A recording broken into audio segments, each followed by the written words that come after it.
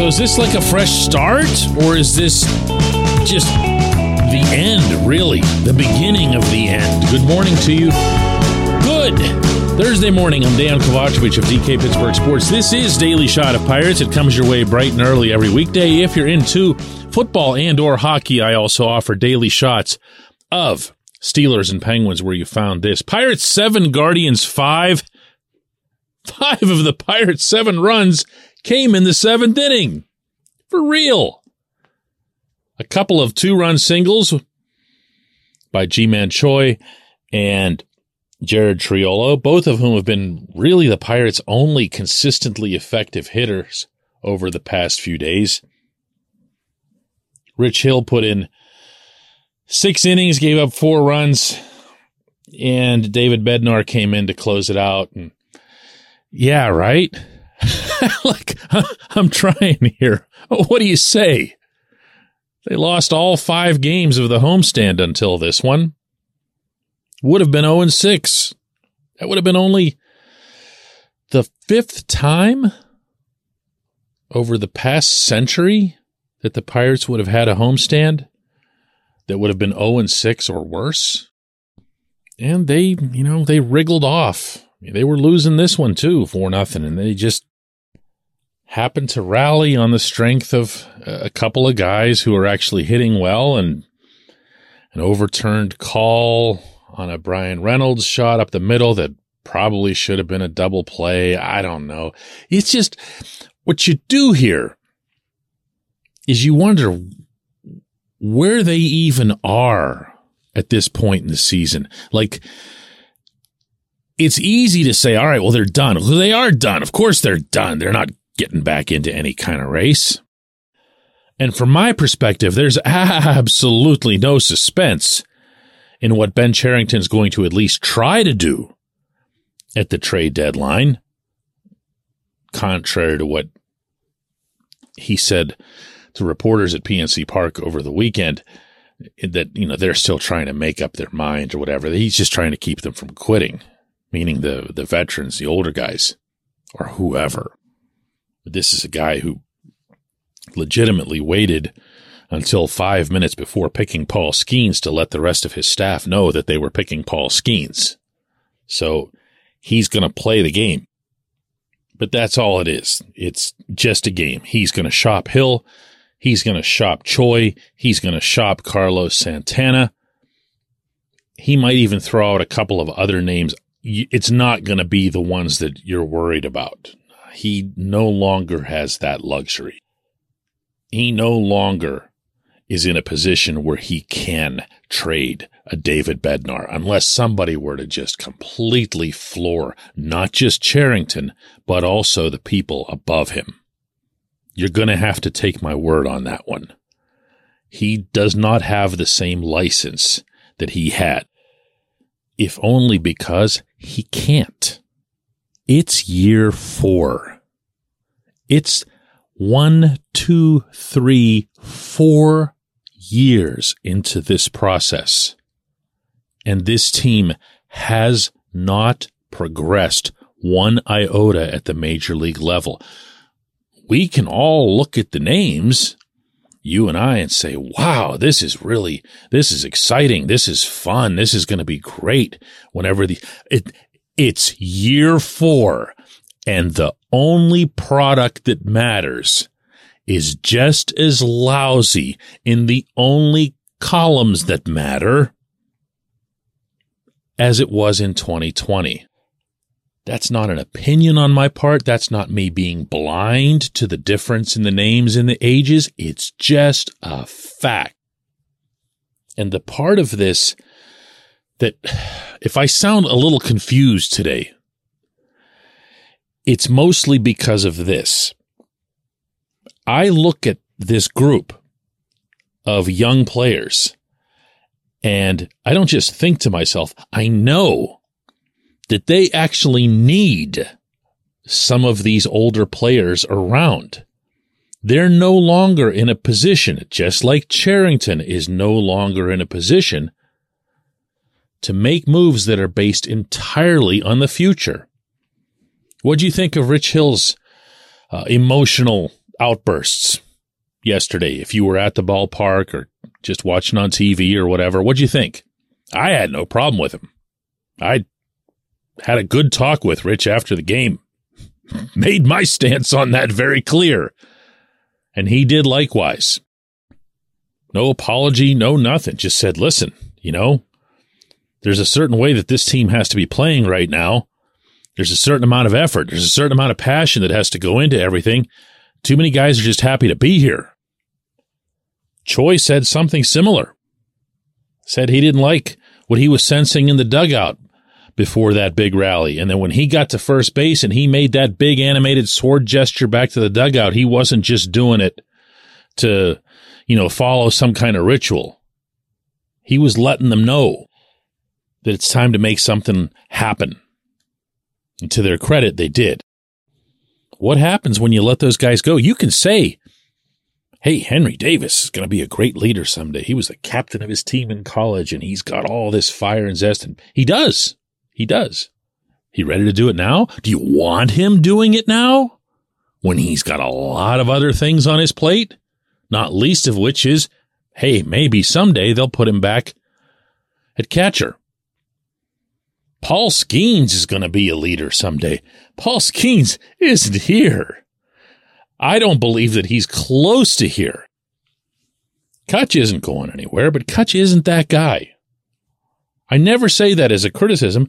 Not everyone has that personality. Brian Reynolds and Brian Hayes most certainly don't. And I've also been saying that for years. Only now does it seem to be coming to a broader light.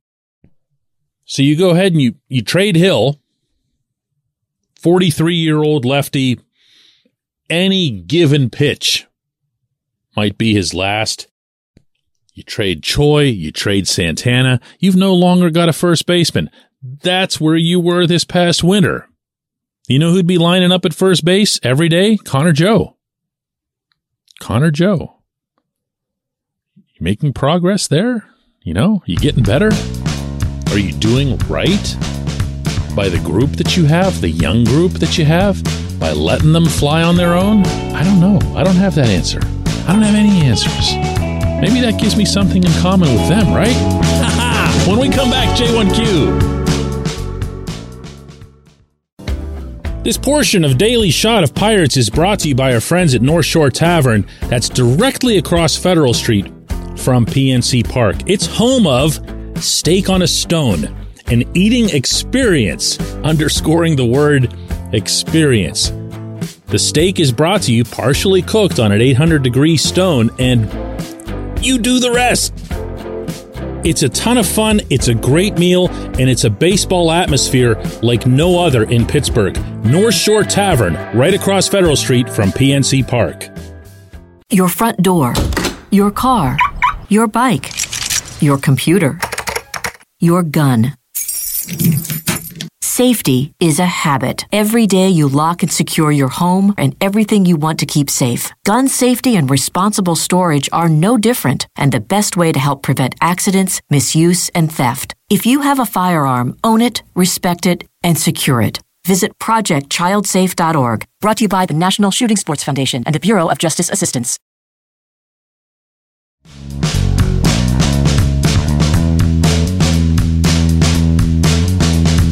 Today's J1Q comes from Brandon Richards, who asks, DK, based on things you've written and spoken this week that no one should be safe, what do you think are the odds that Travis Williams and Bob Nutting do clean house this offseason?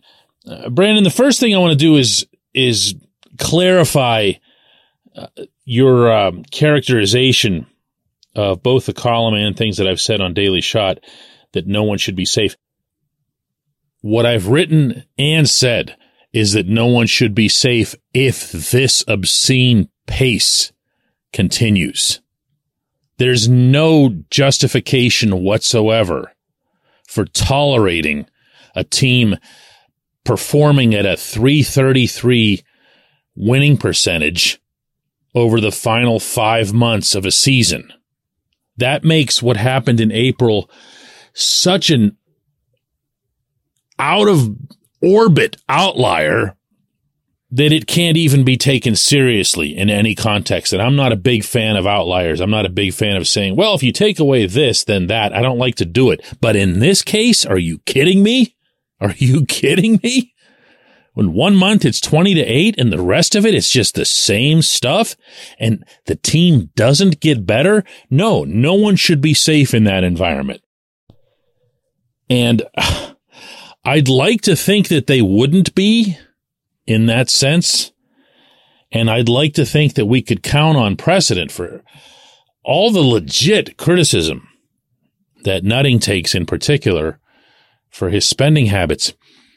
He paid $17 million. $17 million in just flat cash to make Clint Hurdle, Neil Huntington, Kyle Stark, and Frank Coonelly go away. $17 million is the figure that I've been given from the inside, and it's highly plausible. I actually thought it would be a little bit more. $17 million to go away. Nobody likes doing that on a regular basis, whether you're naturally cheap or not. And I would imagine that Nutting's appetite for doing it a lot sooner, way sooner than he did the last one, would be negligible as well. Remember that Huntington and gang all got a dozen years. These guys are here in year 4, and they can, I'm sure, paint all kinds of pictures as to why the pandemic year or years shouldn't count against that. So if you take everything that I've just said here and you lump it up into a big ball, you're going to get a no from me. I don't believe anybody's job, at least not, of this scale of what we're talking about here, general manager, field manager. I can't fathom that the hitting coach would be back for another year. I can't fathom that Andy Haynes would be back on multiple levels, not least of which is that there's also a human survival instinct that says you got to get rid of somebody. It's not going to be me, so it's going to be him.